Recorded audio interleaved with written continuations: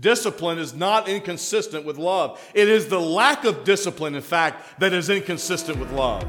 And when the church refuses to deal with the sinning member, not only are they showing lack of love for that sinning member, but they're showing a lack of love for the rest of the church, and they're showing a lack of love for Christ.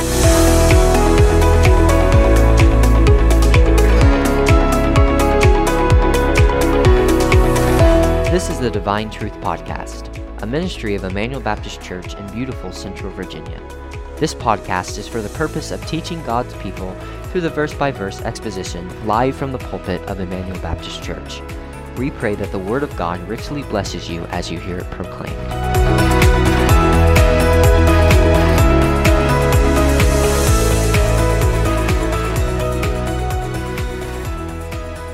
1 Corinthians chapter number 5 tonight again. And we're going to read our text once again. And because of the length, I'm not going to have you stand.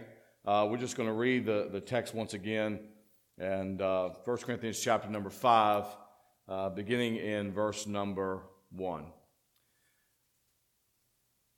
It is reported commonly that there is fornication among you, and such fornication as is not so much as named among the Gentiles, that one should have his father's wife. And ye are puffed up, and have not rather mourned that he that hath done this deed might be taken away from among you. For I verily, as absent in the body and present in spirit, have judged already, as though I were present, concerning him that had done this deed. In the name of our Lord Jesus Christ, when ye are gathered together in my spirit, with the power of our Lord Jesus Christ, to deliver such a one unto Satan for the destruction of the flesh, that the spirit may be saved in the day of the Lord Jesus. Your glorying is not good. Know ye not that a little leaven leaveneth the whole lump? Purge out therefore the old leaven, that ye may be a new lump, as ye are unleavened, for even Christ our Passover is sacrificed for us. Therefore let us keep the feast, not with old leaven, neither with the leaven of malice and wickedness, but with the unleavened bread of sincerity and truth. I wrote unto you in an epistle not to company with fornicators, yet not altogether with the fornicators of this world, or with the covetous or extortioners, or with idolaters, for then must ye needs go out of the world. But now I have written unto you not to keep company, if any man that is called a brother be a fornicator, or covetous, or an idolater, or a railer, or a drunkard, or an extortioner, with such a one know not to eat. For what have I to do to judge them also that are without? Do not ye judge them that are within? But them that are without God judgeth. Therefore put away from among yourselves that wicked person. This is the word of God. Let's pray. Father, we ask you, Father, that you would reveal to us your truth tonight.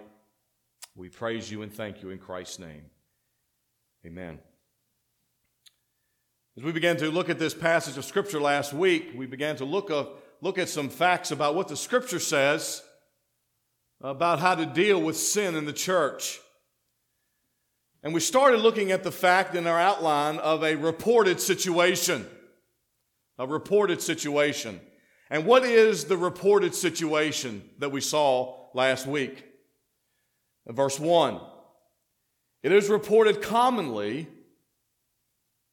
that there is fornication among you, and such fornication as is not so much as named among the Gentiles, that one should have his father's wife. Now, we said to you last week that at the time of the writing of the first epistle to the Corinthians, Corinth had a population of approximately 700,000 people.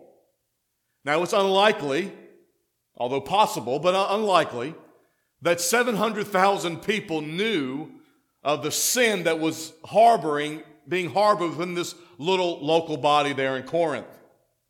Paul's idea here is that the story about this sin is not only widespread, but is widespread in detail. He says, here is the reported situation. The reported situation is that there is fornication among you. And we saw last week that the word fornication is the Greek word porneia, which is where we get our English word pornography or pornographic, and it is a word that entails all types of sexual sins, whether it be adultery, fornication, incest, homosexuality, and even lesbianism, and even includes the sin of bestiality.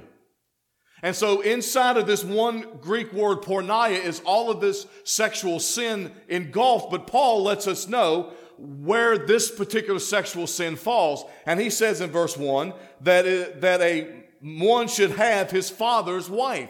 He said, there is a report among your church folks that there is a boy that's a member of your church that's in an incestuous sexual relationship with his stepmother.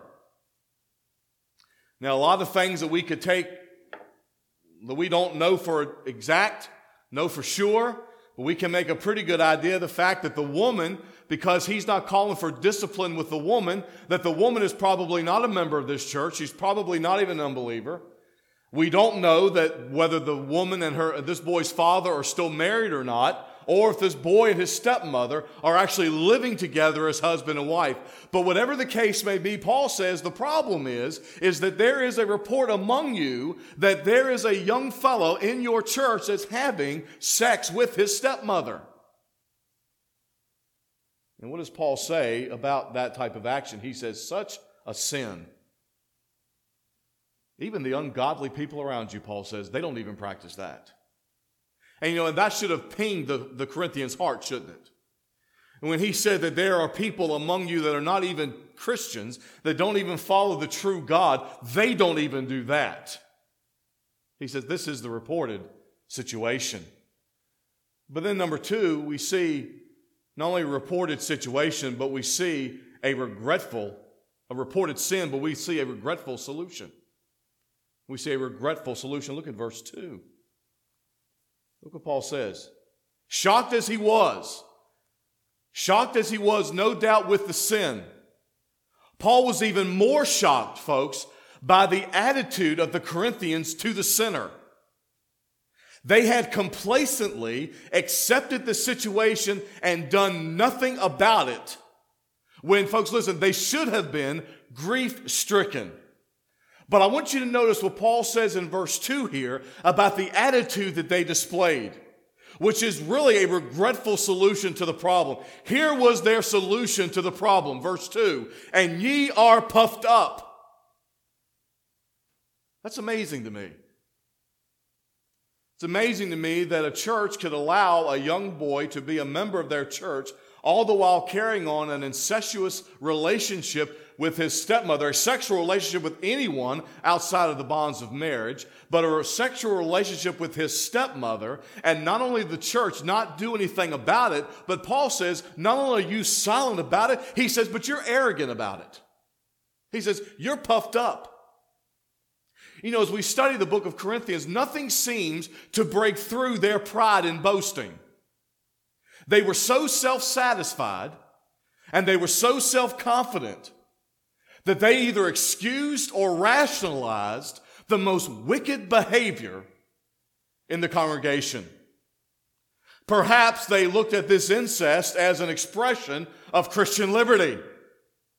Or perhaps they looked on their tolerance of this sin as an expression of Christian love. We don't know which.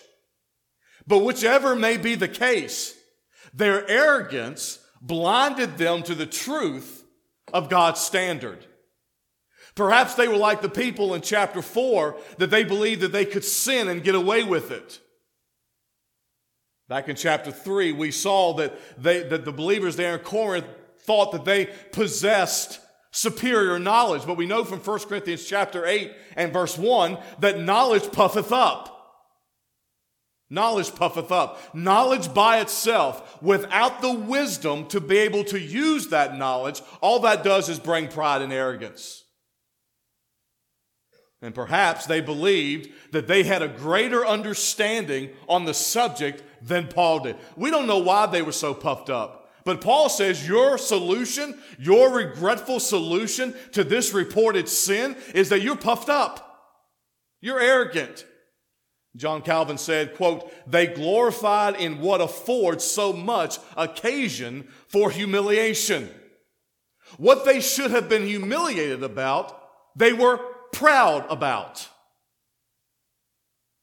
And there's an amazing blindness, folks, an amazing blindness in glorying in the midst of disgrace. What a regretful solution. What a regretful solution to a sinful problem in the church, to be arrogant about it. What should have been their reaction? Verse 2. What does Paul say? You're arrogant, you're puffed up, but you have not rather what? Mourned. Should that not be for the Christian, for the church? Should that not be the response of all sin in our life, but particularly in this context, should that not be the reaction and the attitude of Christian people of sexual sin? Mourning, not arrogance, not joking about it, but mourning. The word mourn is pentheo, and it literally means to express sadness, to express immense sadness because of the results of a certain condition. And the circumstances by which they should have been sad is the sins that one of their own had committed. And oh, by the way, they're not innocent either. Their sin of apathy in the eyes of God, church, your sin of apathy about the sin is just as wicked in the eyes of God than the sin. Can I get an amen? Apathetic people about sin is just as sinful. We don't brush sin under the carpet when we deal with sin in the church. And the circumstances by which they were under should have brought them shame. And it should not have been just the individual boy that was sinning, but the whole church should have mourned. Because Paul said in Romans chapter 12, verse 15, "Rejoice with them that do rejoice, and weep with them that weep." That's the attitude within the church. We rejoice together when there's moments to rejoice, and we weep together when there's moments to weep. But what was their attitude? Arrogance, pride, when they should have been mourning. They should mourn not only because it affects the church, but also because the perpetrator is an offender that seems to care nothing about the church. Do you understand that? When someone willfully and openly sins within the church, they show that they care very little about the church. Not only do they show that they care very little about their own spiritual condition before God, but that they care very little about the church. That is really the second part of why the church should mourn over the sins of its people. Because this sin not only affects the person. We looked at Achan last week in Joshua 7, right? And it wasn't just Achan that his one man's sin hurt. It was an entire nation. And one person's sin affects the entire church. Because the sinning member shows no love, shows no regard for the Lord or the church. Because just as a family feels the effects and sufferings of the sinning father, so also the church contracts the stain of disgrace whenever any sin is perpetrated in it. Especially in the judgment, especially is the judgment when the church, like the Corinthians, tolerate and even seem to celebrate with arrogance the stain of sin that's there. John Calvin also said, "It is the duty of every church member to mourn over the faults of individual members as domestic calamities belong to the entire body." We need to understand, folks, and many of you do, but we need to be reminded very often that the lifestyle as people that are members of Emmanuel Baptist Church, that the lifestyle you choose to keep has ramifications upon those people to whom you worship with. When you and I choose, if you and I choose to live in a lifestyle that is sinful, openly, publicly, unrepentantly, when we choose to live in that type of a lifestyle, we show no regard for the church, we show no love for the church, we show no love or regard for the Lord, and we show no love and no regard for the fact that we have caused calamity upon the entire body. It's a serious matter. John MacArthur said, a church that does not mourn over sin, especially sins within its own fellowship, is on the edge of spiritual disaster. You want to see a church that's about ready to fall off the cliff, fall off the edge, and go into destruction, go into perdition? Oh, their doors may still be open, and they may still collect an offering, and they may still hear a sermon, but you want to see a church that's, spiritually speaking, is about to go into a state of perdition? That's going to be a church that doesn't deal with sin in the local body amongst its members. Paul says, your solution, your regretful solution to this reported sin is to be arrogant when you should be mourning? When the church and a people cease to be shocked over sin, we lose a strong defense against it. Alexander Pope wrote, a poet from many, many years ago, wrote, vice is monster of so frightful mien, as to be hated needs but to be seen. Yet seen as all familiar with her face, we first endure, then pity, then embrace. That's usually the sequence, isn't it? That's usually the sequence. I had a man call me on the phone some time ago and confessed to me some things that he had been involved in. And I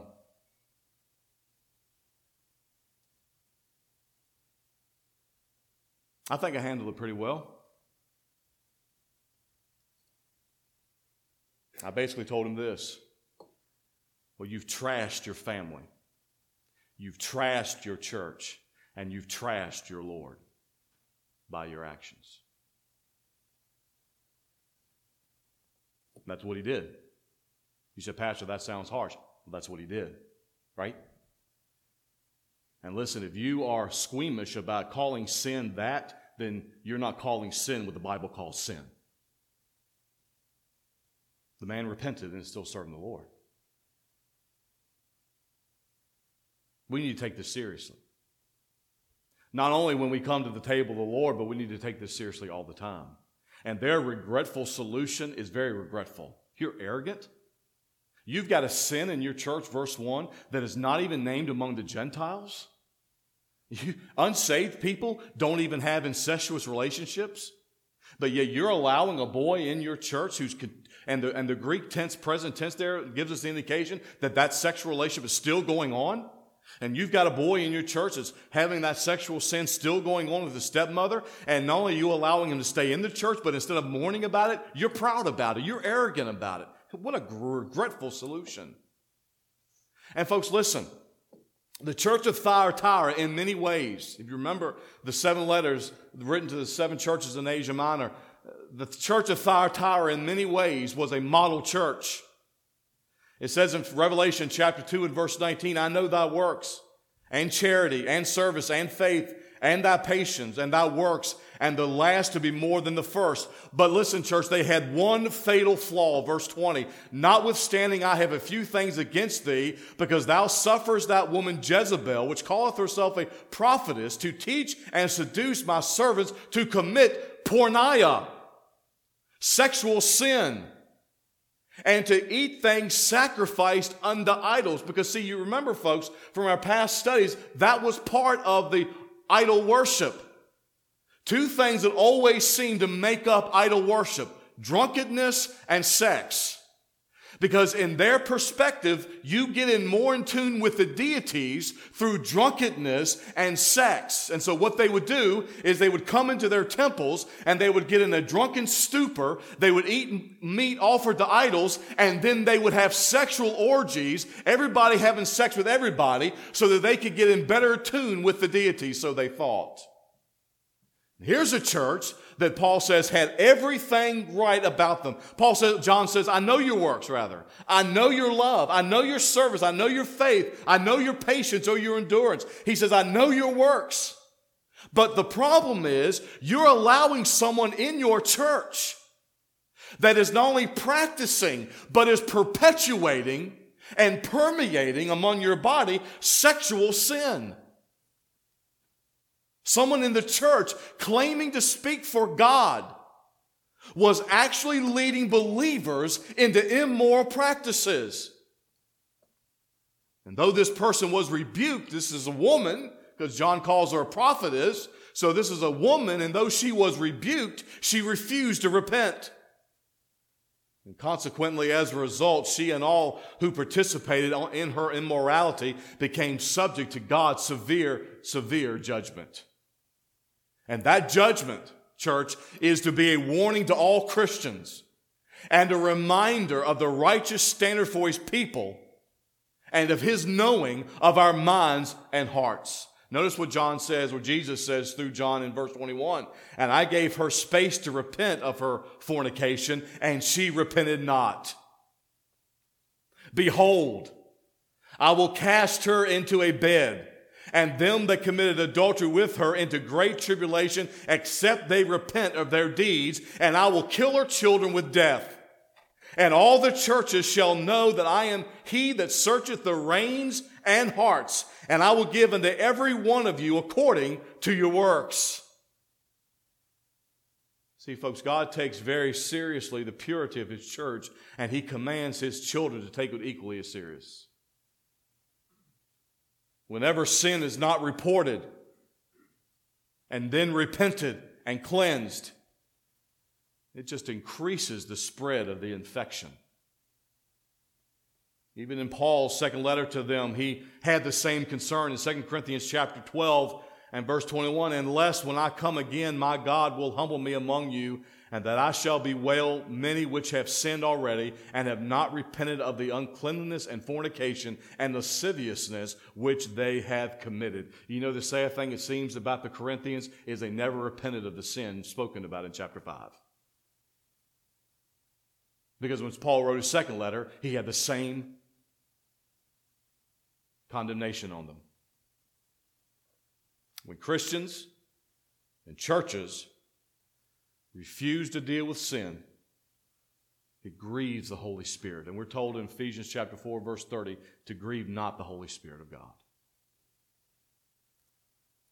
Christians, we're not to tolerate sin within the church any more than you are to tolerate sin within your own life. Ephesians chapter 5, verse 3, the Apostle Paul says, "But fornication and uncleanliness and all covetousness, let it not be once named among you, as becometh saints." And in Ephesians chapter 5, verse 11, Paul says, "And have no fellowship with the unfruitful works of darkness, but rather reprove them." It is the responsibility of all church members, not just the pastor, not just the elders, but it is the responsibility of the entire church to expose sinful practices within the fellowship. And so we see a reported sin. There's fornication among your body. Not even fornication, which is not so much as named among the Gentiles. You've got a boy having sex with his mother, with his stepmother. And we told you last week, remember, that in the Old Testament law, the relationship between a boy and his stepmother was on equal plane as the relationship with a boy and his natural mother. Paul says, you've got a boy committing incest. And what's your solution to the problem? Is to be arrogant about it and not mourn. But number 3, the revered situation. The revered situation. The Corinthians' responsibility was clear, just as the responsibility of every church is clear. And this is where the mourning should lead. Look down at verse 2, the latter part of verse 2. That he that hath done this deed might be taken away from among you. What is Paul's revered solution or situation to this problem, to this reported sin? Paul is clear that when a sinning member of the church refuses to repent of the blatant immorality, they should be what, church? Removed from the church, excommunicated from the church. This is what he means when he says there in verse 2 that he that had done this deed might be taken away from you. Now, folks, that may seem harsh. That may seem unloving. But if you read Ephesians 5, if you read 2 Corinthians chapter 11, one of the things that you find out is God's number one priority is that the church may be presented before Him pure. Paul says, my hope for you, 2 Corinthians chapter 11, around verse 2, I believe it is. Paul says, my prayer for you, my hope for you. In fact, Paul says, I'm jealous over you with a godly jealousy. I've espoused you. I have engaged you to Christ, and I want to present you as a chaste or a pure virgin. Paul says in Ephesians chapter 5, verse 26, I believe it is, he says that he may wash it by the water of the word, that he may cleanse it. God wants a pure church. And the only way to have a pure church, as we will see later in the chapter, is to remove the leaven. Because listen, church, those of you ladies who bake bread, you know that it doesn't take a whole lot of leaven to raise a lump of dough, and it doesn't take a whole lot of leaven, which in the Bible is a picture of sin. It doesn't take a whole lot of leaven to permeate the entire body. And so Paul says, get it out of there. And that church member or those church members that refuse to repent are to be excommunicated from the body. Because God has called us to purity, church. Jesus Christ, it just wasn't Paul. Jesus Christ set forth the basics, method of church discipline. Matthew chapter 18, beginning in verse 15, Jesus says, moreover, if thy brother shall trespass against thee. Notice how Jesus says that. Now, I don't believe that that is a sin that has been committed against you personally. I believe that that's a sin committed to the entire church. But Jesus Christ points that as that person's individually has been assaulted by that sin. And so any sin that comes into the church is a sin against each individual person in this church. When a person is a member of Emmanuel Baptist Church and they engage in open, unrepented, blatant sin, they are putting really a black eye on every member of this church. But most importantly, they're putting a black eye in the name of Christ. Jesus said, moreover, if thy brother shall trespass against thee, what should you do? Go and tell him his fault between thee and him alone. Okay? You don't tell your neighbor. You don't tell your friend. You don't tell somebody else in the church, because then that makes your sin equal to theirs. You go and tell him and him alone. If he hears you, meaning that if he repents, you've gained thy brother. But if he will not hear thee, step 2, then take with thee 1 or 2 more, that in the mouth of 2 or 3 witnesses, every word may be established. Because remember, we've told you many, many times that the standards in Scripture of a eyewitness is what? Of a reliable eyewitness is 2 or 3 eyewitnesses. And so what Jesus says is if he won't hear you alone, then you take 2 or 3 with you so that they can verify with you that this is what transpired, this is what was said. But if he neglect to hear them, do what? Tell it to the church. Tell it to the church. But if he neglect to hear the church, let him be as a heathen man and a publican. What were the heathen and the publican not allowed to do in Jesus' day? Go into the synagogue. They were unsynagogued people. And so the application is, the impression that Jesus gives here is that if they will not hear the church, you remove them from the fellowship of the church. I'm like you, probably, church. I have heard most of my life when you talk about Matthew chapter 18 and you give those verses, I've heard all my life, well, that's not very loving. That's not very gracious. We must love them into repentance. And while that emotional sentiment would seem to be consistent with the very nature of love, nothing could be farther from the truth. Because discipline is not inconsistent with love. Okay? Discipline is not inconsistent with love. It is the lack of discipline, in fact, that is inconsistent with love. And when the church refuses to deal with the sinning member, not only are they showing lack of love for that sinning member, but they're showing a lack of love for the rest of the church, and they're showing a lack of love for Christ.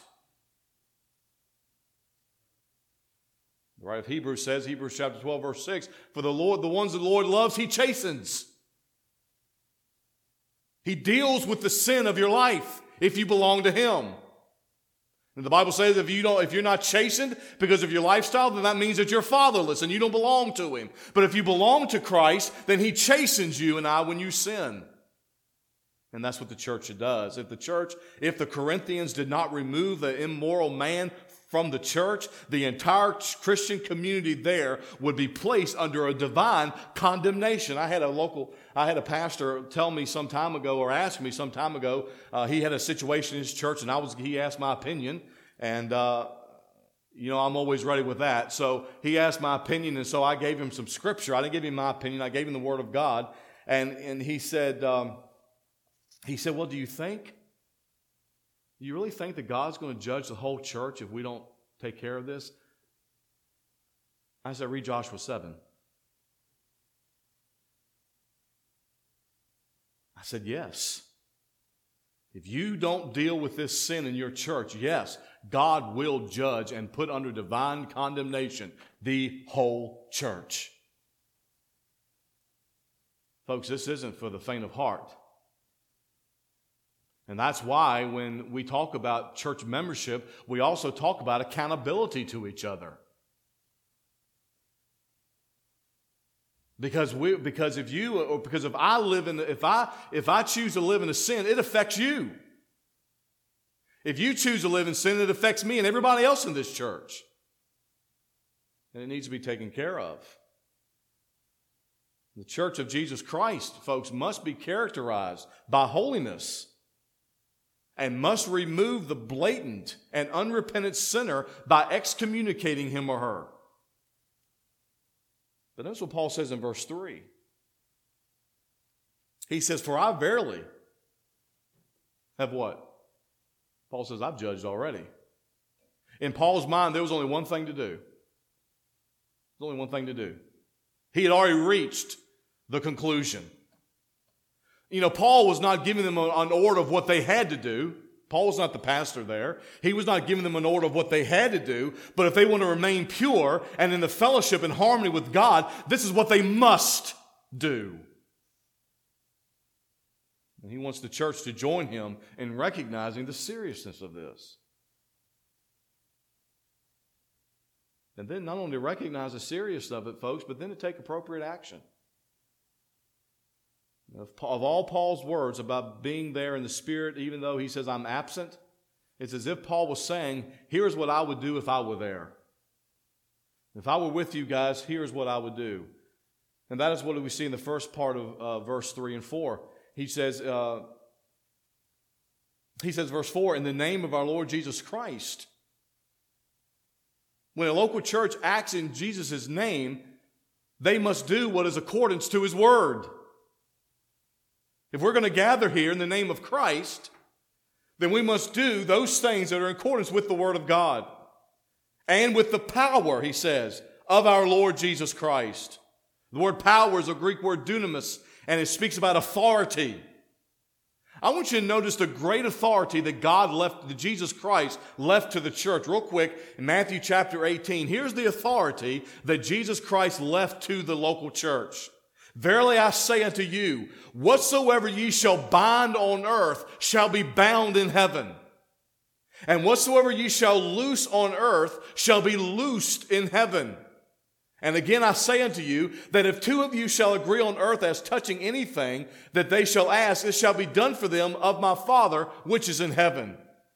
For where two or three are gathered together in my name, there am I in the midst of them. Have you ever had somebody quote that verse to you? It says, well, brother, we're going to have a wonderful time of fellowship here because the Bible says where two or three are gathered, I'm in the midst of them. Have you really read that in context? Because context there is church discipline. Not three people getting together to hear a sermon, but the context is church discipline. So when you try to apply it to getting together to preach a sermon, that's out of context. That's out of context. Never is the church more in harmony with heaven and operating in perfect accord with the Lord than they are when they're dealing with sin to maintain purity. And here's what Paul says needs to be done. Look at verse 5. This is very important. Look at verse 5. This is the word of God, right, church? To deliver such an one unto Satan. Why? For the destruction of the flesh. Paul says, if I were there, this is what I would do. I've already judged. I already know what you should do, but if I was there, I'm not there. But here's what I would do if I were there. Here's how I would lead you to go about it. You don't need to be arrogant. You don't need to be proud about this. You need to remove that person from you and to deliver them unto Satan for the destruction of the flesh. Now, to the world, this, and to even some believers, perhaps, this sounds even more harsh and unloving. However, it is no more harsh and unloving than to the one who perpetrates sin on the church to begin with. If you're going to bring sin into this local body, and we're going to deal with that sin, how is that less loving than you bringing sin into this local body? Don't give us two definitions of love and then judge the church by your definition of love. There's also clear in Scripture that we cannot and should not ever attempt to improve on what the Scripture says. When you and I attempt to improve on what the Scripture says, you and I are in trouble indeed. And folks, I'll be honest with you, I don't always like everything that the Scripture says. But we can't improve on it. Satan is the ruler of the world, and turning a believer over to Satan, therefore, thrusts the believer back into the world on his own, apart from the care and support of Christian fellowship. And that person is forfeited because of their refusal. Now, I had to clarify something with a person last week that we need to understand that there are steps that are taken. That's why we went to Matthew 18. There are steps that are to be taken in this excommunication. It's not you sin one time, buddy, you're gone. There are steps to be taken. There are opportunities to be given for repentance. But when that person refuses to repent, that person, he or she, has forfeited their right to participate in the church of Jesus Christ. Because Jesus Christ intends on keeping the church pure at all costs. The word deliver there in verse 5, notice that with me, is paradidomai, and it's a strong term. It speaks about a judicial act of sentencing. It speaks about handing someone over for punishment. And the sentence of this blatant, unrepentant believer is that they're handed over to Satan. It's serious stuff. Paul did that, didn't he? There were two men, at least at one point, there were two men in 1 Timothy chapter 1, verse 20. Their names were Hymenaeus and Alexander. He delivered them over to Satan that they may learn not to blaspheme. Same Greek word. He handed these two men over to be punished by Satan until they learn not to blaspheme. But lest we sound too harsh, the delivering to Satan is not purposeless. The delivering over to Satan is not unloving. It has a loving purpose. Look at verse 5. Again, for the destruction of the flesh. Because, folks, listen, any believer is not going to want to live a life of carnality. Any believer is not going to want to continue in a life of being in the flesh. And so what the church is ordered to do is to give that person over to Satan, take them out of the church so that the flesh would be destroyed. In fact, the word destroyed there is plethros, and it means to be destroyed to the point of death. It means to cause the complete destruction or ruin of something. And the only way, and here's where the sinning brother is, to bring about repentance is to completely destroy the flesh. Maybe you used to hear people say that God was going to give you so much of your sin that you're sick of your sin. God's going to fill you so much up with what you're doing that you're going to be sick of doing it. And that's sort of what this is. But it's a total destruction of your flesh. And to hand someone over to Satan is akin to the prescriptions given by Jesus Christ in Matthew chapter 18. And if he neglect to hear them, tell it unto the church. But if he neglect to hear the church, let him be unto thee as a heathen man and a publican. Believers are safe in the hand of God, from which no one, not even Satan, can snatch them. Simon Chrismacher, in his commentary on 1 Corinthians, said, quote, But if a sinner is delivered to the prince of the world, he faces destruction. He no longer enjoys the protection which a caring Christian community provides. When adrift and deprived of support, he will come to his senses and repent. In other words, church, the point of excommunication is to bring them back in. The point of excommunication is not to kick them out and leave them out. The point is to send them out unprotected, given over to Satan, Paul says, for the destruction of the flesh in order to bring them back in. What about those who continue in rebellion and never come back to the Lord? What about those? What about those who sin, who act like a Christian for a while and then get tied up in some type of public, blatant, unrepentant sin? They're excommunicated from the church and they never come back. And that does happen. That does happen. And the actions taken by the church, are the actions taken by the church proven to be too harsh and place that believer under total despair? Not at all. Not at all.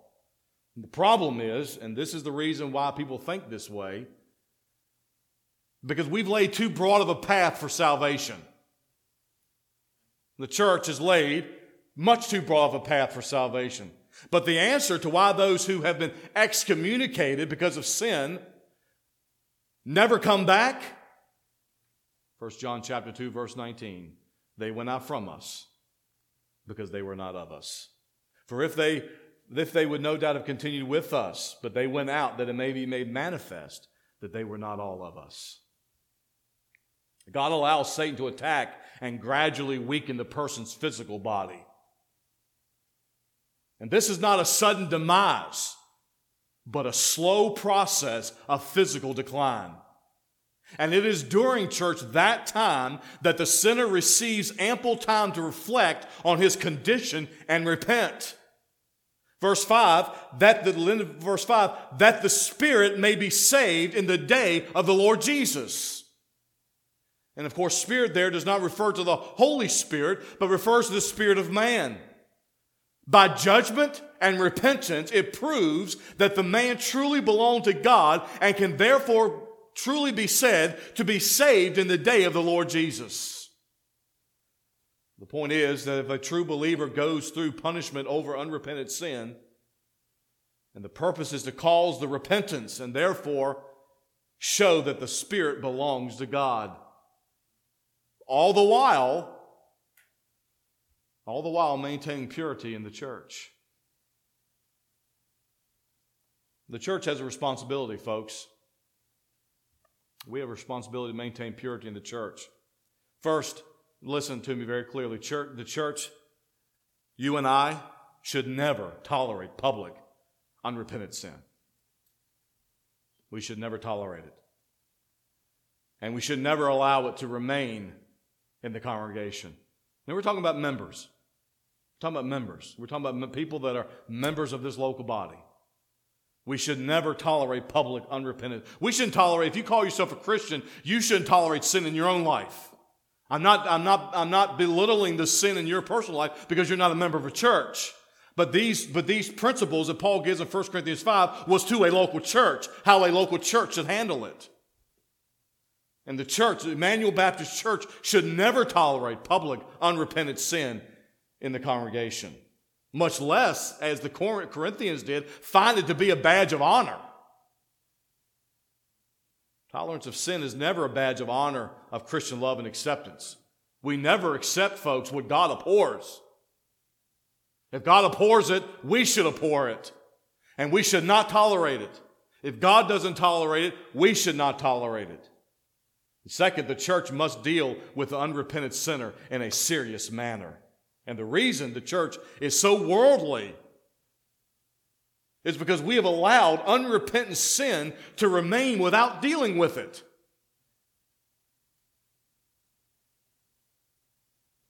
Told you last week of a of a church pastor I knew in a local church here. He's not the pastor now, but he was at one time the pastor of a local church here. And he allowed two people, not married, living together in a sexual relationship, not only to be baptized, but to join his church. We can echo the words of the Apostle Paul in verse 1 of chapter 5. Such a sin is not even named among the Gentiles, and it should not be named among God's people. God's people should never tolerate sin. My prayer is that Emmanuel Baptist Church will always be a church that is gracious and loving, but always deals with unrepentant sin. Always deals with unrepentant sin. And as we come to the table of the Lord tonight, folks, this is a time where you and I need to ask the Spirit of God to reflect on our lives and to make sure that there's nothing in our lives that would keep us back from being able to participate in the elements of the Lord's Supper. Because we know from Corinthians that because there were those people that partook of the Lord's table unworthily, Paul says some of them are sick and some of them have died because they partook with known unrepentant sin in their life.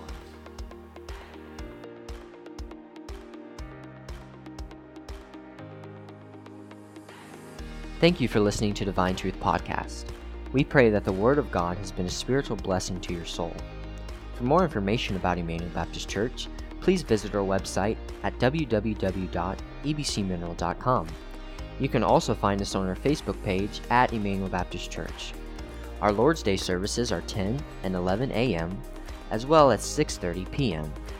We also have a Wednesday service at 6:30 p.m. We here at Emmanuel Baptist Church pray that the message of God's divine truth would always go from the cross, through the church, to the world, until Christ come.